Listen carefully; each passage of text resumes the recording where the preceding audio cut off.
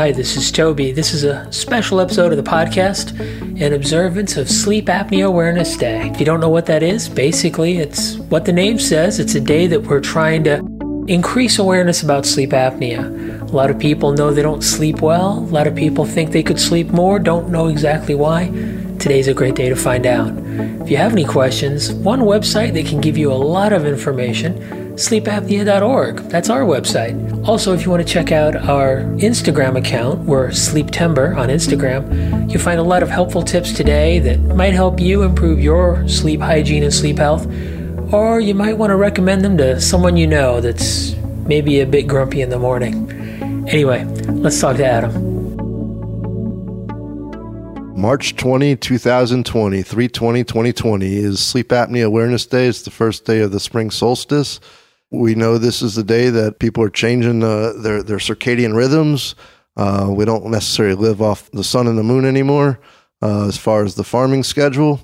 And we sort of burn the candle on both ends in modern society 24/7. So March 20 is Sleep Apnea Awareness Day.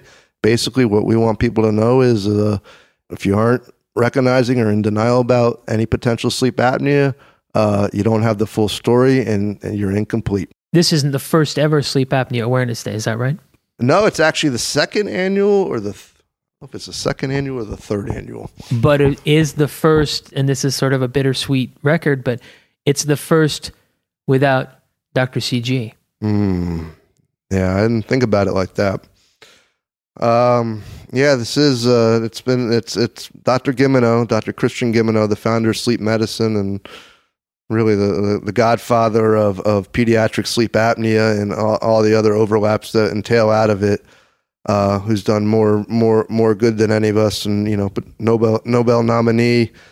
This will be the first year where we really acknowledge Dr. Gimeno and the work and the legacy that he left us. And not only what he left us, but he also left us the pathway forward for the cures, for the solutions, for the early interventions at all stops along the way for us, for our children, and for our loved ones' journeys through this life.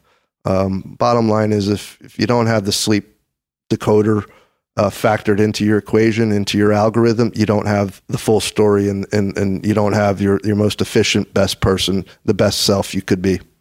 And I think that's also an important note is that this is something that it's not selfish for you to pursue this treatment because it helps you be a better person and more useful for the people in your life, the people that depend on you. We have first-person testimonials from some of our patients, and they'll come home and their children will tell them years later, Dad, I remember when you started using that CPAP machine or started treating your sleep apnea, and say, oh, how's that? He goes, well, the house got quieter. You were nicer. You came home. You wanted to play with us. You wanted to participate.